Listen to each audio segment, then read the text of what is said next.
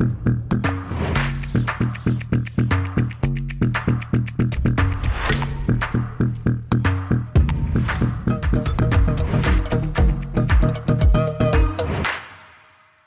guys, welcome back to the show. I am here with Amanda Bradford, who is the CEO of The League. Welcome to the show. Thanks so much for having me, Sean. Yeah. So the need, obviously, for a dating app like this, and we'll go into exactly what you guys do, is huge because, as we were talking off air for a bit, I've been living here for 4 months now, and I think in the first month, I just couldn't take Tinder, Bumble, or any of these apps because overwhelming. It's just so overwhelming. Yeah. And back in Vancouver, it's just some of these apps aren't as popular, but here it's just, I guess, as companies, they just target New York so frequently that you just get overwhelmed. So that's a big relief to have a more exclusive, more curated app for dating, which is what you guys have done. But tell me a little bit about the inspiration that you had of starting the app and what got you really to start this side of an app like this for dating. Well, I wasn't dissimilar from you. I was pretty frustrated with the current dating apps out there. I had gotten out of a 5.5-year relationship, so I was 29. I had never really dated. So I say that in the sense that I had met one boyfriend in college, and he was sort of the first one I met, and then we dated for 3.5 years. Then I met someone at work, and then I dated him for 5.5 years. So I had never really kind of been actively dating and searching, I guess. And so in some ways I was almost excited to see what this process was like, what that search process was like. So I signed up for every single dating app. I think I was on Hinge, Bumble wasn't quite out yet, but Tinder, OkCupid, Match, I tried them all, the mobile versions of them. And one thing that was clear across all of them was that they really weren't designed for career-oriented, like super busy professionals. So there was a lot of work. I think, for Tinder, for instance, I remember I had to ask like 8 or 9 questions just to understand if the person lived in my city. Yep. Did they have a job, or were they, sleeping on their parents' couch? Were they just there for the weekend? Were they actually, kind of educated? Did they have a profession? Did they have an actual desire to be in a relationship? So that was, and it's kind of hard. You don't just ask those questions. You had to kind of skirt around it and ask sort of, I call it vetting questions, where you're almost disguising what the real question is, but trying to get a sense of kind of who these people are. And it ended up feeling like a game of hot or not, more often than not. And I remember seeing this one guy on Tinder. He had a Duke shirt on, and then he had said he was a lawyer, and his first name was Brett or something. And so I remember Googling, because I'm like a Google freak and I love stalking. And so I ended up finding him on LinkedIn on page 11. And I was like, oh, okay, cool. And it was I saw that he was involved in basketball, and I saw some other, things he was interested in, some charities he was involved in. I was like, cool, okay, I want to actually go on a date with this guy. And so I drove into the city because I was at Palo Alto at the time. I kind of had enough information to be like, okay, it's worth a 2-hour commute plus an hour or 2-hour date. Yeah. And it got me starting to think of why are we hiding all this information? What if we had just used LinkedIn and actually brought that information further up the chain, so that you're giving your users that information from the get-go, and you're actually requiring that information to get in. And so that was I guess when my wheels started turning, that why aren't we using the LinkedIn data set? It's kind of much more robust, it's much more clean, it's actually authentic. People aren't lying on LinkedIn about where they went to school or what they do, because their peers would laugh at them or call them out, because it's very much a kind of a public resume in some senses. So that was sort of what got me started, was that I was sick of vetting, and I wanted an app that would do the vetting for me, so that I wasn't having to ask these awkward questions. I was even asking, how tall are you? Because I was 5'9", and I cared about that. Tall, yeah, you're tall. I care about that less now, but in my first, when you're first getting into dating, you have all these preferences and you're very picky, and then I think the more you learn about yourself and the process, you relax those preferences. But I just felt like it was, instead of kind of doing witty banter or getting to know someone's personality and being clever and kind of the fun flirting that you want to do on these text messages, instead you were doing these vetting questions, which are kind of a buzzkill.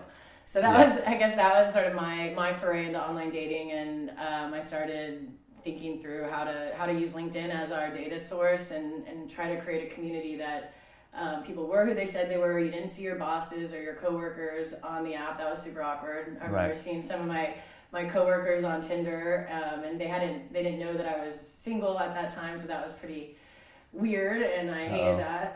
And then you also wanted to make sure that the system wasn't just accepting anyone and everyone. You wanted people who actually really wanted to be there, so they were willing to apply, willing to wait on a wait list, and that was sort of why I kind of invented the wait list. It was a little bit equivalent to how eHarmony makes you answer 100 questions to know that you're serious. I wanted to know if someone's going to fill out an application and wait to get in, then they're probably not looking for a one-night stand. For sure. That was a little bit about kind of how I thought about the design, but yeah, it was definitely personal frustration, so not dissimilar from you. Yeah, and I think what's unique in addition to having all this information curated for you is you're not bombarded by the thousands and millions of people that you see every day. I mean, people are, they have that term where you're just swiping right all the time. Right, I call it Angry Birds, yeah. Yeah. Is that what they call it? Well, it's just like, it feels like a game, right? It really is. It dehumanizes the people in the cards because there's just so many of them. And you just become numb and desensitized to the matches that you have and really just humans. You just got to realize that these are individuals, these are actual human beings on the other side. And like the whole term of ghosting is also something that was new since I came to New York that I've had to learn, and sometimes the hard way. But there's this actual research called Dunbar's number or Dunbar's law. I might be butchering it, but it basically says that there's a research done where humans can have 150 stable relationships or connections with people before they're basically desensitized to remembering them. And this includes family members and friends. So whenever you have companies that are more than 150 people, you just forget the names of these people. And I think that's the problem with a lot of these dating websites. That makes me feel better about my life. I always forget people's names. I know, me too. And you're going to all these press tours and stuff. So that's essentially the problem with these apps that we have today, is because we're just not used to living in tribes and stuff. So human beings aren't supposed to know this many people or have access to all these people. So I think it's almost like the pot's too big, right? It is, and you just that's the idea, I guess, of like being desensitized to it. So there is benefit of the league and being able to do that. So I guess, like, what were your thoughts around that in being able to have this curated network of people? Was that one of the frustrations that you had? Well, so we only give 3 profiles a day for most of the users. If you can pay to upgrade and get 5 a day or 7 a day, but for the most part, it's a very limited set of potential matches you get. And I think one reason I wanted to do that is that I felt like people would value each prospect in their queue much more. And then if they get a match and there's not 100 matches, there's only 2 matches, you're probably going to give that person more of a shot, right? Even if they're not exactly what you wanted, or a little bit off, you're not just going to swipe left on them because you only have 2 or 3, right? Yeah. So I think that was one thing. And the other thing is, when you're building a community, just like thinking through it kind of as an entrepreneur, the number one thing you need in any matching platform is supply, right? And so if we're only going to have, let's say, 100 guys who are over 6 foot and who are Jewish and who live in the West Village, and that's what a lot of the women in New York are looking for. Giving them unlimited supply means they might kind of go through all of them on the first or second day, right? And then they'll kind of have wasted essentially a lot of the kind of pool of people that are actually what they consider their best match. So if we kind of trickle it out and give them 3 a day, they can actually spend time getting to know each of those people and not sort of blow through, the 100 really good prospects that are there for them in New York. Yeah. So it's a little bit of like us kind of throttling it for a little bit, because I think humans sometimes need that, right? Or else you're, I know it's like all you can eat buffets. You want to put everything on your plate, and I'm victim of that too. But in reality, if they only bring out certain things at certain times, you're going to be a lot more measured about your approach. I guess the other analogy is like you go to a restaurant and you see 4,000 different things on their restaurant menu. You know that they're not going to be... Cheesecake Factory, right? Exactly. And I love Cheesecake Factory. Yeah. Like, what are they specialized in? What is the quality of each of these ingredients? Whereas if you go to a restaurant, they have like 5 things, and that's the only thing that they have for that day. Right. Then they're putting all of their attention and all of their selection into that. So I do appreciate that in terms of what you guys do at the league, and I'm sure a lot of people would as well. And the other interesting part about that is I think a lot of people miss the subtleties and the nuances of the different algorithms in the dating apps, because we don't kind of publish them, and they're very much, you use the app and you start to kind of figure it out. But we're actually one of the only ones that do what I call double preferences, which means if you have your certain preferences set, I'm actually going to only show you women where that they fit your preferences, which most apps do, but then also where you fit their preferences. So take height, for instance. Height's a kind of classic example. If a guy who's 5 foot really is open to 6 foot women, that's great, and you could show him all these 6 foot women. On most of the apps they do that, but actually, let's say only half the 6 foot women are open to a 5 foot tall man. So actually we're going to show you only those half of the women that are open to that 5 foot man, versus on a lot of the apps they'll show you everybody. And then that's not an optimized match, because you're kind of seeing people that actually really aren't interested in you, but it feels like there's more people out there, and it almost messes up your understanding of how the market dynamic works, because you're seeing 100 6'1" women when you really should see 50. And so by doing that, we actually have a much smaller supply of like perfect matches, but they are like very much kind of double vetted in the sense that both fit each other's preferences. And a lot of people don't understand that, and they'll be like, why am I getting such less matches on the league, and why am I seeing so few people? And that's because we try to meet both people's preferences. Right, because the problem with like showing people, because you do as a dating website like Tinder or whatnot, you do want to show matches, but the problem is when you're showing, let's say, the single preference, which is the issue that you guys are addressing, and someone swipes left, and the algorithms, it shows that they're more like low rated, I guess, or something like that. So it actually, you guys are trying to really curate that process and make it easier for people to find one another, right? I mean, and at some level, it's almost like you're kind of sacrificing potential churn, because you're giving people their best matches up front, and then they could turn off the app, which is sort of a classic kind of issue in dating, is that the better you match, the faster the users leave your service. But my whole theory is that if you're building the best product company, which I want to be, then you actually want people to turn out because of success, and they're going to go tell 10 or 100 people, or put their New York Times wedding announcement in, which we've seen users do. So we're kind of, I guess, sacrificing that potential side effect in an effort to give people their best matches, or as early on in the app as we can. Right. And just being in the dating space for a while, what are your overall thoughts in terms of how dating has shifted since the advent of apps like yours? The Tinder revolution is what I call it. It is. I mean, the whole fact that the truth of the matter is, like, online dating is just part of our lives now. Whereas literally 5 to 10 years ago, you met someone online and you're like what's wrong with you? So what's like been that transformative shift, and where do you think it's going in the next 5 to 10 years with the way we're integrating the technology? Well, I 100% agree that it's become, what it used to be was a place to go if you can't get a date in real life. To be kind of blunt about it. Now it's become the place to go to get a date in real life, in the sense that it's like the de facto standard. Like you're going to dating apps before you're going to meet people in real life. So it's totally shifted. Which was when I saw, the Tinder revolution happening. That was one of the reasons I decided to go into the dating space, because I saw people who had never used online dating before, girlfriends, guy friends, very eligible, very matchable, no problem finding dates, picking people up at bars, getting phone numbers. It was, these are kind of your classically like highly matchable people, and they're both using Tinder. I had a guy friend and a girlfriend, and so I was like, this is a huge shift. And I remember when I was working at Sequoia, one of the things, Doug Leone sat me down, and one of the key takeaways was when you see a huge consumer behavior shift that's happening, that is just changing behavior that had never existed, that's when you want to jump on the wave, because that is something that is really hard to do. You can't do that with money. You can't change behavior with money. It's it's sort of like this kind of beautiful moment that you either need to jump on and ride. And so I felt like online dating was going to become like the new Uber, in the sense of you call Uber when you want to get from point A to point B. You call a dating app when you want to get a date and find a relationship. Why do you think there's been such a shift in behavior? Like what are the factors that you think that makes us feel so comfortable? Yeah. Just being able to meet people online, and it's become more of a transaction, I guess, if you think about it.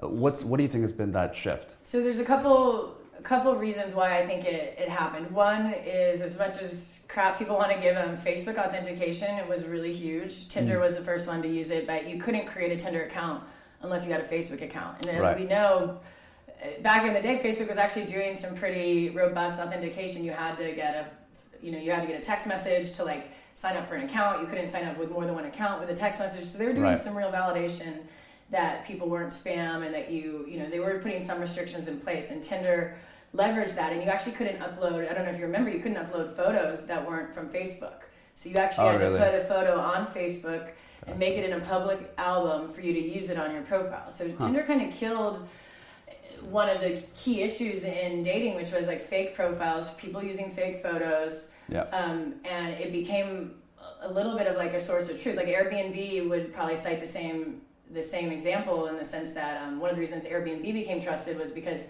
same thing, Facebook authentication. You could go and see who it was, whose house you were staying in, what mutual friends you had. So you could almost vet the user. So that was a huge thing. I think mobile, like just the kind of the continued rise of iPhones and Androids, and people starting to do almost everything on their phones. It's almost like a laptop for me. I know I spend about 7 hours of screen time a day, because I'm actually now it tracks doing it work. for you, right? The new feature. It's the worst. I hate getting that notification, but but I'm doing real work on it. I'm writing emails. I'm like I'm writing notes and doing quite a bit of kind of true work on the phone. And so I think the phone really has replaced the laptop as like the place where people are spending most of their time. And then I think the third piece is that I think millennials understand. We've grown up with Uber now. We've grown up with Instagram and social media, and I think we totally recognize that meeting, it's more efficient to meet people that way. Like I could go and have 4 friends introduce me to like 4 guys, or I could go online and get to choose through 400 men. Right. So your pool is exponentially larger, and I think I think millennials are like very much more comfortable with meeting people from the internet, talking in forums with people, connecting, fighting on Facebook with people that they've never met. It's just like a kind of a experience that people are much more used to. And so I think that that was kind of the third trend. But yeah, I think, to answer your other question about where it's going, I think it's going to become even more, so I have a couple of theories here. I think one is that people are going to start trying to be a little bit more strategic about meeting people when they're out with friends in real life. So when you're kind of going out to do social activities, why not try to kind of meet someone at the concert that you're going to with your friends? And how do you kind of use dating apps to set up meeting maybe 1 or 2 or 3 people from a dating app while you're at Coachella, or while you're at Sundance Film Festival, for instance. So I think it's going to be a lot more like a kind of a social coordination tool. And then the other piece, I think a little bit further out, but I do think VR is going to become a really interesting place for people to meet and kind of go on virtual first dates, so that you're not, you're kind of almost able to pre-vet someone that you actually want to go on a real life first date. So I'm calling it like first date, like V0, right? And being able to like, you'll hear their voice, you'll get to see their mannerisms, maybe their avatar looks just like them. I've kind of dabbled a little bit in VR. We did a Valentine's Day party where we let people kind of meet other people from San Francisco and LA. We had them both go into the community at the same time and actually kind of do a challenge together. And people thought it was really cool. Wow. It freaked some people out for sure. But I think the concept of just doing a little bit more around like video and real life without having to go and kind of meet someone totally without any kind of context is going to go away. So how would that work? You guys will have to mutually agree to a specific time that you're available, let's say 10 minutes, and you just get on, and it's like a speed dating almost? So, I mean, there's a couple different things. Like, I think the one we tested, which we only had 2 VR units, and they're super expensive, so I think you probably have to, like, go to some sort of place that has VR, almost like, you have a VR headquarters in LA and a VR headquarters in SF, and you just set a coffee date up, and maybe you meet at a coffee shop, or you go fly through the air together, or... Whoa. But you can kind of already start to do these things now. Like, I mean, the one I did, I went with someone and we, like, walked around a pool, and we dove in and swam, and we got to hear each other's voice. So it's a little bit like a phone date, but you're getting to do a lot more. You've done this before, like a VR, yeah, I tested, a VR date. Well, it wasn't a date because the guy, I was kind of testing out this world, and I was talking to the guy who built his little castle in the world. Gotcha. But it was pretty trippy. It was and it's super early days, but I think in the next 5 years, I think that's something totally that could happen, and that you get the point is getting to know someone a little bit better before you actually go and meet them in person. And I don't know if you saw the Black Mirror episode, it was like Hang the DJ, but they kind of have this whole simulation where you get to kind of date a bunch of people in sort of accelerated time frame, and then at the end of the simulation it's like, okay, here's a person you should actually meet in real life. Yes, that was a trippy episode, by the way. I was so confused by that for a while. It was, but I don't think it's totally off direction. I remember, I don't know, I'm sure it's still happening now, but when I was in high school, I would hear people meeting in virtual games. Yeah. Like World of Warcraft or these like RPG games, maybe an RPG, but these like games where like you can kind of connect with people.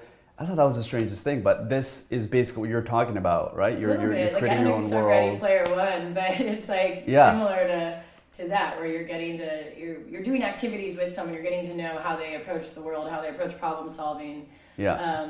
Again, you can do these in real life, and I think these are great for sort of step one to do it in real life. But I think looking super far into the future, I do think that for instance, if you date people in a different city and people are open to that, this is like one way to make sure that you actually want to go on a first date with someone across the country. You can kind of vet who they are digitally first. So this is for people that are going to go to the city and they want to meet people beforehand, before they actually arrive at the city? I think that like long distance dating is like a really good use case for it. But I also think like in the city dating, I mean, like people don't even like going an hour of traffic in LA. Brooklyn and Manhattan is a perfect example, yeah. So I don't think it wouldn't work for the same cities. But yeah, I think long distance dating, or when people have very particular preferences or are looking for something that you might not find in every city. This could be like a really good use case. That makes sense. I think one of the benefits of online dating as well is the fact that different races are coming together. There's a lot of interracial dating now. And this is kind of like a revelation for me, I guess, because I came to Canada when I was 7, and generally grown up with like Caucasians, blacks, brown people. Like it's been very diverse for me. And I think I've only dated like 2 Asian girls my whole life. So, but like I know there is a lot of data that's out there where dating sites can certainly help with that, but where do you see, like, what are some of the data that you found in terms of interracial dating, and has online dating helped at all in terms of being able to bring 2 different races together?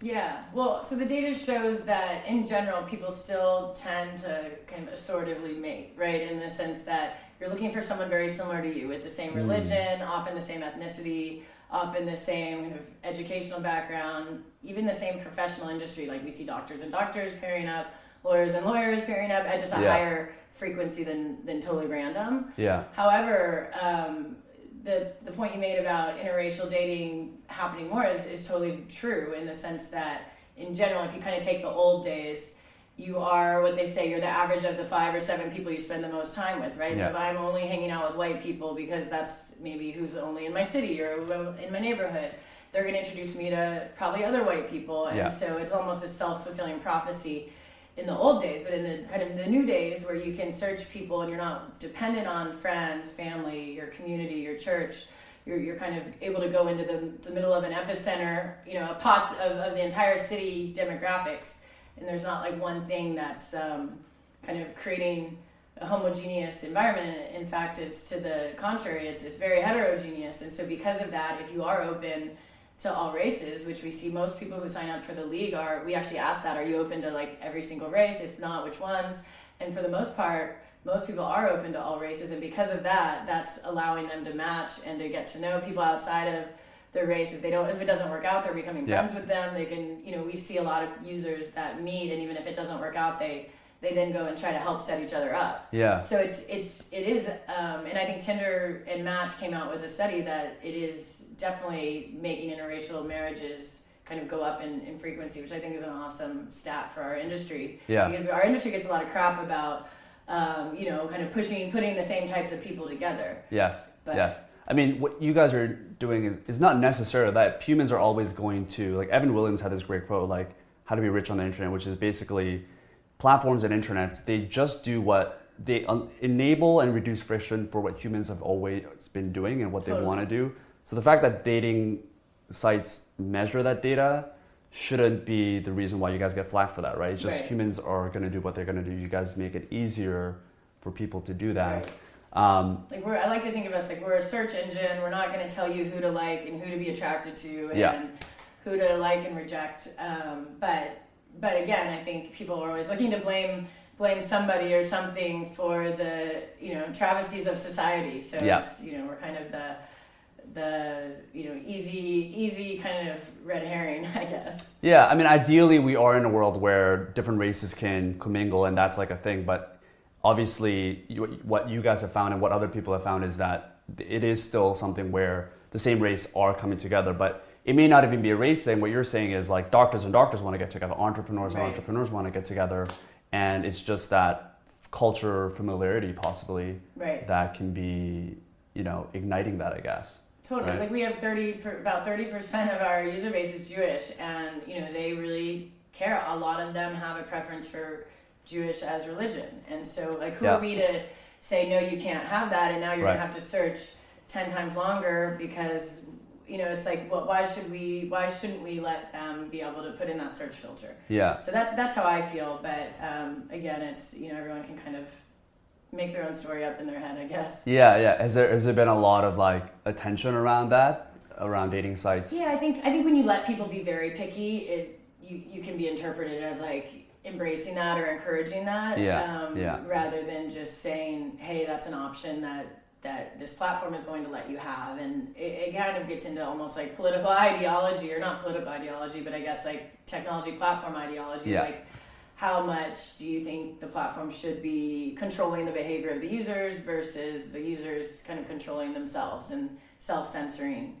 So I think it becomes a little bit of a debate of like a value system that's can get you into a rabbit hole with some people, because there's just different perspectives on what a platform should be able to do and how much we should be playing Big Brother. And especially for the league where brand is supposed to be a curated and like selective network, it is favorable for you guys to have more filters for people to get what they want, because you're only getting 3 a day anyways, right? So how do you balance that decision? Like what's been like the talk inside your head, I guess, when you're trying to make these decisions? I think it's really important for every entrepreneur to kind of be able to take look at, how you make these kind of decisions. Yeah, I think, we look at what preferences actually matter as far as when we look at successful matches and we run regressions on them, what preferences actually were like kept. So in the sense of, if I really, like for instance, we have a preference around education. You can have a preference for someone who went to a highly selective education institution, selective, no preference, and we look at, did that actually matter? Did someone who put that in actually match successfully with someone who was highly selective, or did they end up matching with no preference? Because we relax preferences as people run through their pool. So you actually have kind of both sets of the data, and then we try to keep those preferences sort of at the top level and hold on to the preferences that matter the most, and then relax the preferences that don't. So for instance, distance, a lot of people put like 10 miles, but then we find if you give someone who's 15 miles away, the match rate's almost identical. So why, so we actually relax distance first before we relax anything else. So a little bit of like data versus kind of intuition. Is there a specific preference or filter that most people do in the beginning of their stage when they're joining? Like, a lot of people make distance very, very important. Even in New York, sometimes people put like 1. We need to change this so we don't ever let people do 1 mile. But even in New York, we have people that live in a certain neighborhood and only want to date someone within 1 mile. And then, of course, we'll run out of people in 1 mile, so we'll split it, or we'll spread it out to 5 or 10. But that's something I think women and height is a very common one. I think people who went to highly selective education institutions tend to use that preference. And I think that's less of a like snobbiness and more of a like, hey, I value education and I'm willing to like invest a lot of money in a private institution that I cared about, and I want someone that thinks the same way, because I actually think that's more about like when you raise a family, what are some of the values going to be? Right. And it doesn't mean that someone who didn't go to that institution doesn't have those values, but it's just they're more likely to. And so if you're kind of thinking through as a user, what mix of preferences gives me someone that is like highly likely to share my value system, and so everyone's just kind of making their best guess, and so are we. And I think as we see what matches successfully, we can go and kind of adjust those filters and make them, start to rank them. Right now, it's where they're all kind of equally ranked. So you find people that went to similar levels of like education or institution, they tend to rank. Totally. They tend to match much better and get along. People who have a graduate degree tend to pair up. People from different. Actually, we found that people from specific industries. So, like venture capitalists, for instance, like if you're a female venture capitalist or a female in finance, very high probability of matching with someone else in finance or venture capital. I figured it'd be the opposite. I figure you want someone. I mean that's just me, but I think it's also like it's kind of like having a common hobby, right? You like snowboarding, I like snowboarding, so that is something that we can talk about on our first date. You like venture investing, I like venture investing. So I don't know, it doesn't mean that that's who gets married to each other, but that's just who you feel comfortable with, at least going on that, exchanging numbers or going on that first date. That's more important than hobbies, you're saying. At least in the app. That's what we've seen. But again, hobbies are so kind of infinite in the sense that we let everybody put in whatever. So it's harder to kind of find a match versus in professional industry, we pull from LinkedIn. So there's only, 100 total industries, right? So there's just going to be a higher rank of overlap. That makes sense. So you started this while you were working full-time. Where was the last? I was at grad school. You were in grad school when you started this? I was in the last semester where there's not much work going on, so I had a lot of free time. Gotcha. So how long were you working on it while you were in grad school before you went full-time on it? Did you not take a job in between? Yeah, I decided it was my last semester of business school, so January through June. I worked on it under an advisor who's a professor who actually ended up investing in us, and then found a developer around May, June, and then ended up turning down an offer. I was going to go work at Facebook as product manager and kind of cut my teeth and learn how to actually be a really good product manager, which, in hindsight, I kind of wish I had done that for a couple weeks just because I feel like the training would have been great, but decided to turn down that offer and go full-time on this project because I felt like timing was everything, and I really felt like there was going to be tender fatigue happening, and I needed to get the product out there. So we ended up launching. We worked our butt off, and I had hired a developer. He was developing, every day, 10 hours a day, and then I was signing up users, doing beta testing, getting feedback, doing the designs, working on the algorithm, and then we launched it in November. So we really only built it for like 4.5 months before launching to market. So it's very proof of concept, very MVP. It was very slow. We ended up having to rebuild the whole thing once we raised funding. Oh, you did? Yeah. So you were, and it was really you're the single founder. Yeah. Right. Obviously, single founder. I like to call it. No pun intended. Exactly. I actually was single at the time. Single woman founder. I was building it when I launched it. So. And obviously, there's a lot of talk about the difficulty of that. I mean, does that resonate when female founders are coming up talking about how difficult it is to raise money, to be able to gain credibility almost, because there hasn't been that many so far to really pave that. Now there is, for sure. Yeah. Talk to us a little bit about some of the struggles that you had to overcome and how you were able to overcome that. Yeah, I think one of my biggest frustrations was at the very beginning I wanted to get into all these accelerators, incubators, the Y Combinators of the world, the angel pads. So I applied to all of them, and I didn't even have, I kind of had my developer sort of sit in as a, hey, I do have a technical partner.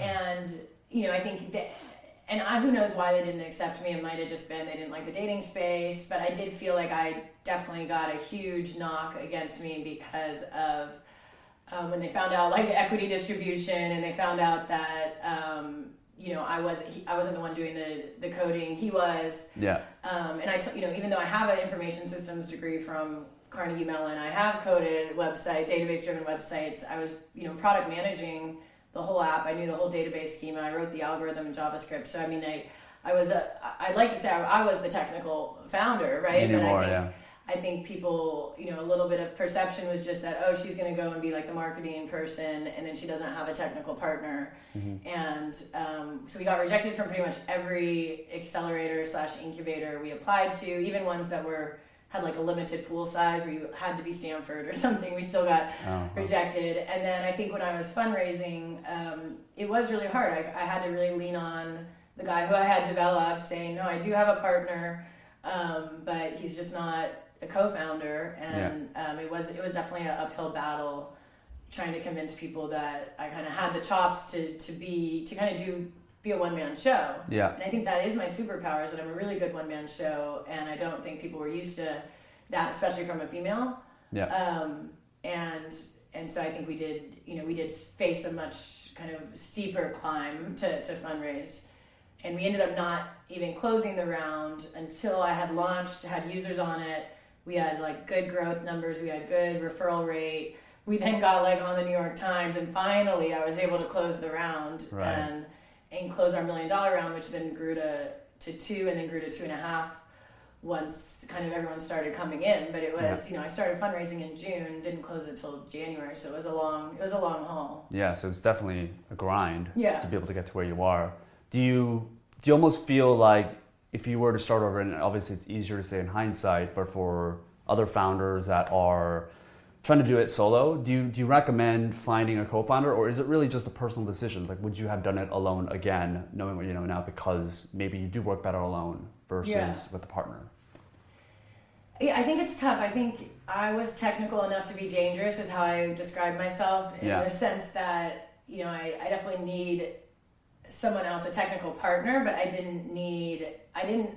knew enough that I could handle it if they weren't there, or I could go and understand enough to hire someone and to manage them, right? But if you're like totally without any experience, I think that's a lot harder. Like I could build the website, I could do all the other like technical things besides the Objective-C coding for the app. So I could kind of handle all the JavaScript, the web development, and so I was like the light technical founder, right? Sure. I think if you're like if you're that, I think it's fine.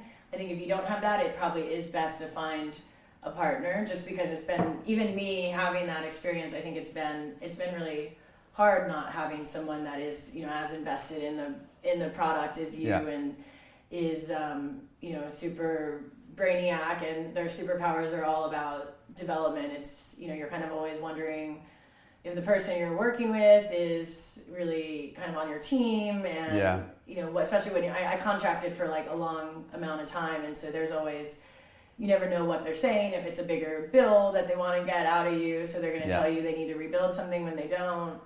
So with contractors, it is tough. But I wouldn't say, I do tell a lot of women that are asking me, I need to find a co-founder, I need to found a team. I said, what you need to do is figure out if your company has legs, and you need to do that the fastest way possible.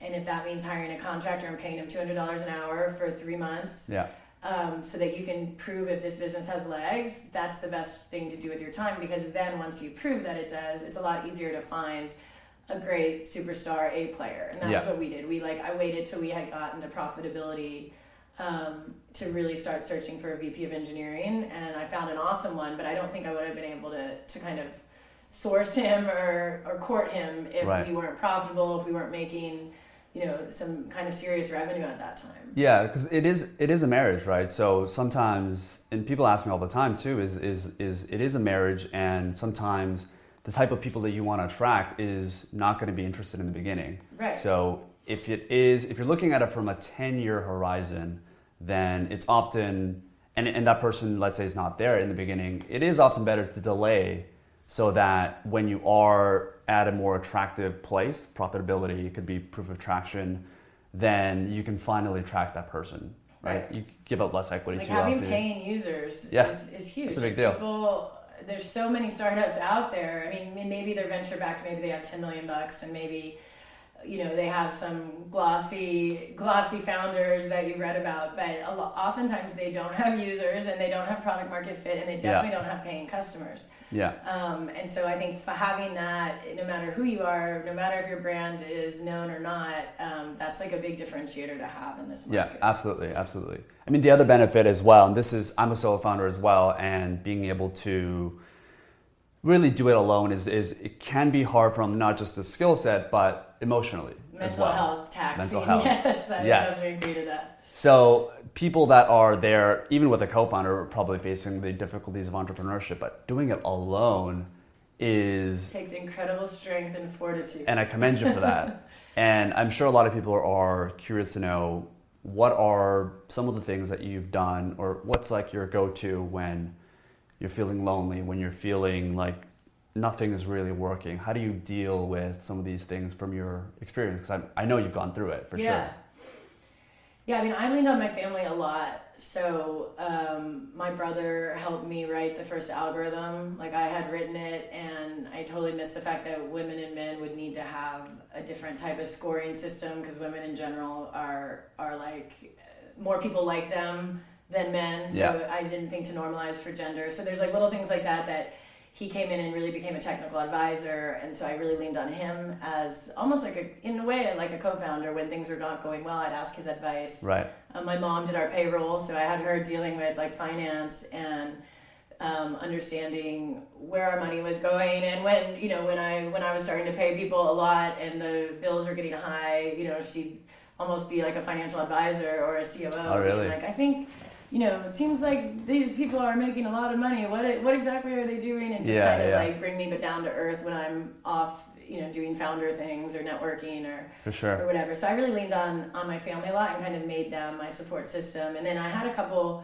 I've had 3 league relationships since I started the league, and I really 3 league as in like relationships that you've been in. Okay, gotcha. Found, using your own app. I do. That's a great story. I know. I'm a what do they call it? A dog food, I guess.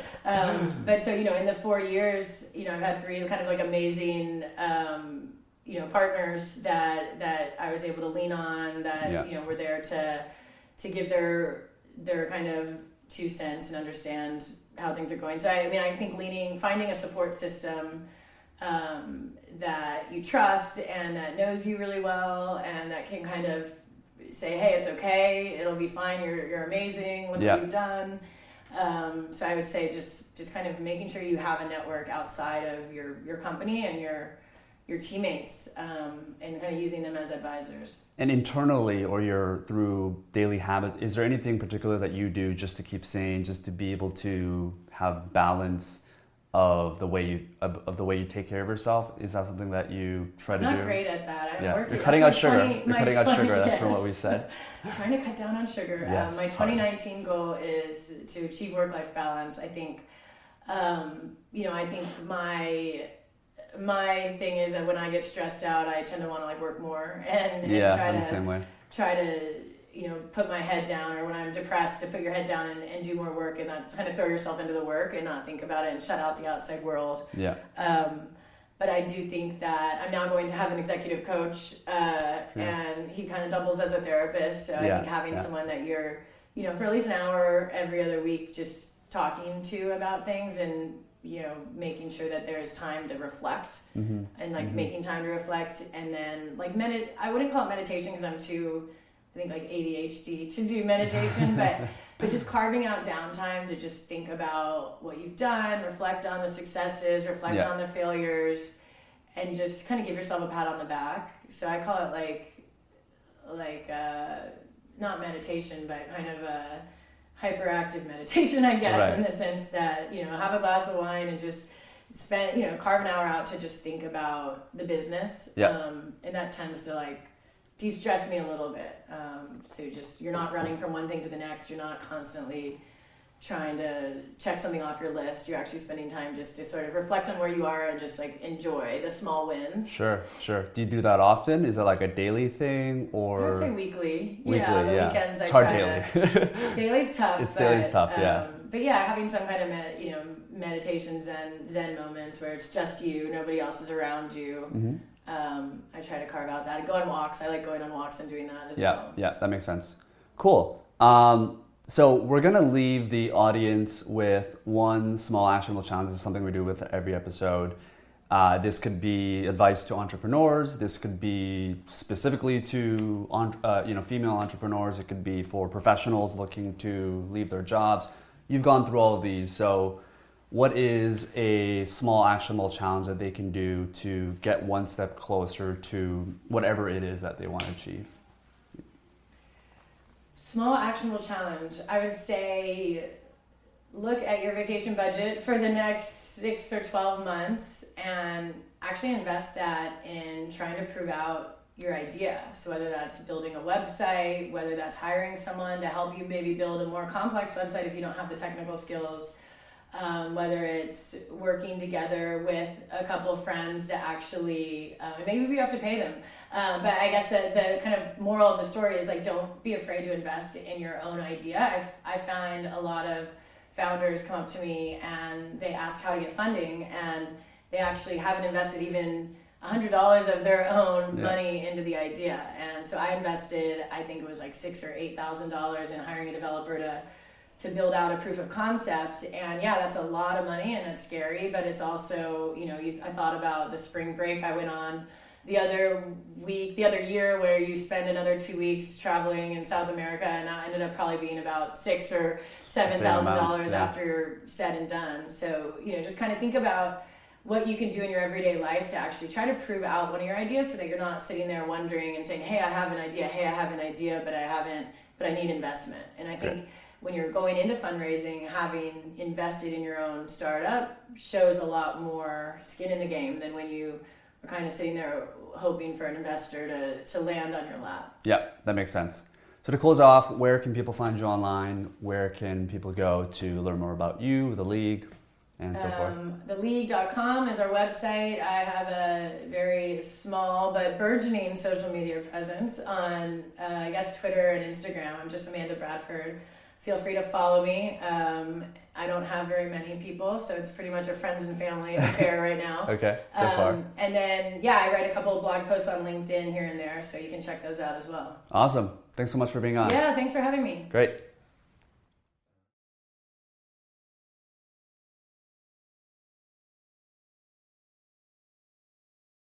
Thanks for making it all the way to the end of the show. Hope you really enjoyed our guest today and that you took one thing valuable from our conversation. If you haven't already, I would love it if you could leave a quick rating or review on whichever network you're listening to the show, and share this episode with one friend if you found it valuable, and if it's something that a friend, a family member, or just someone that you care about could find a little bit of insight from what you learned today. All right. Ciao.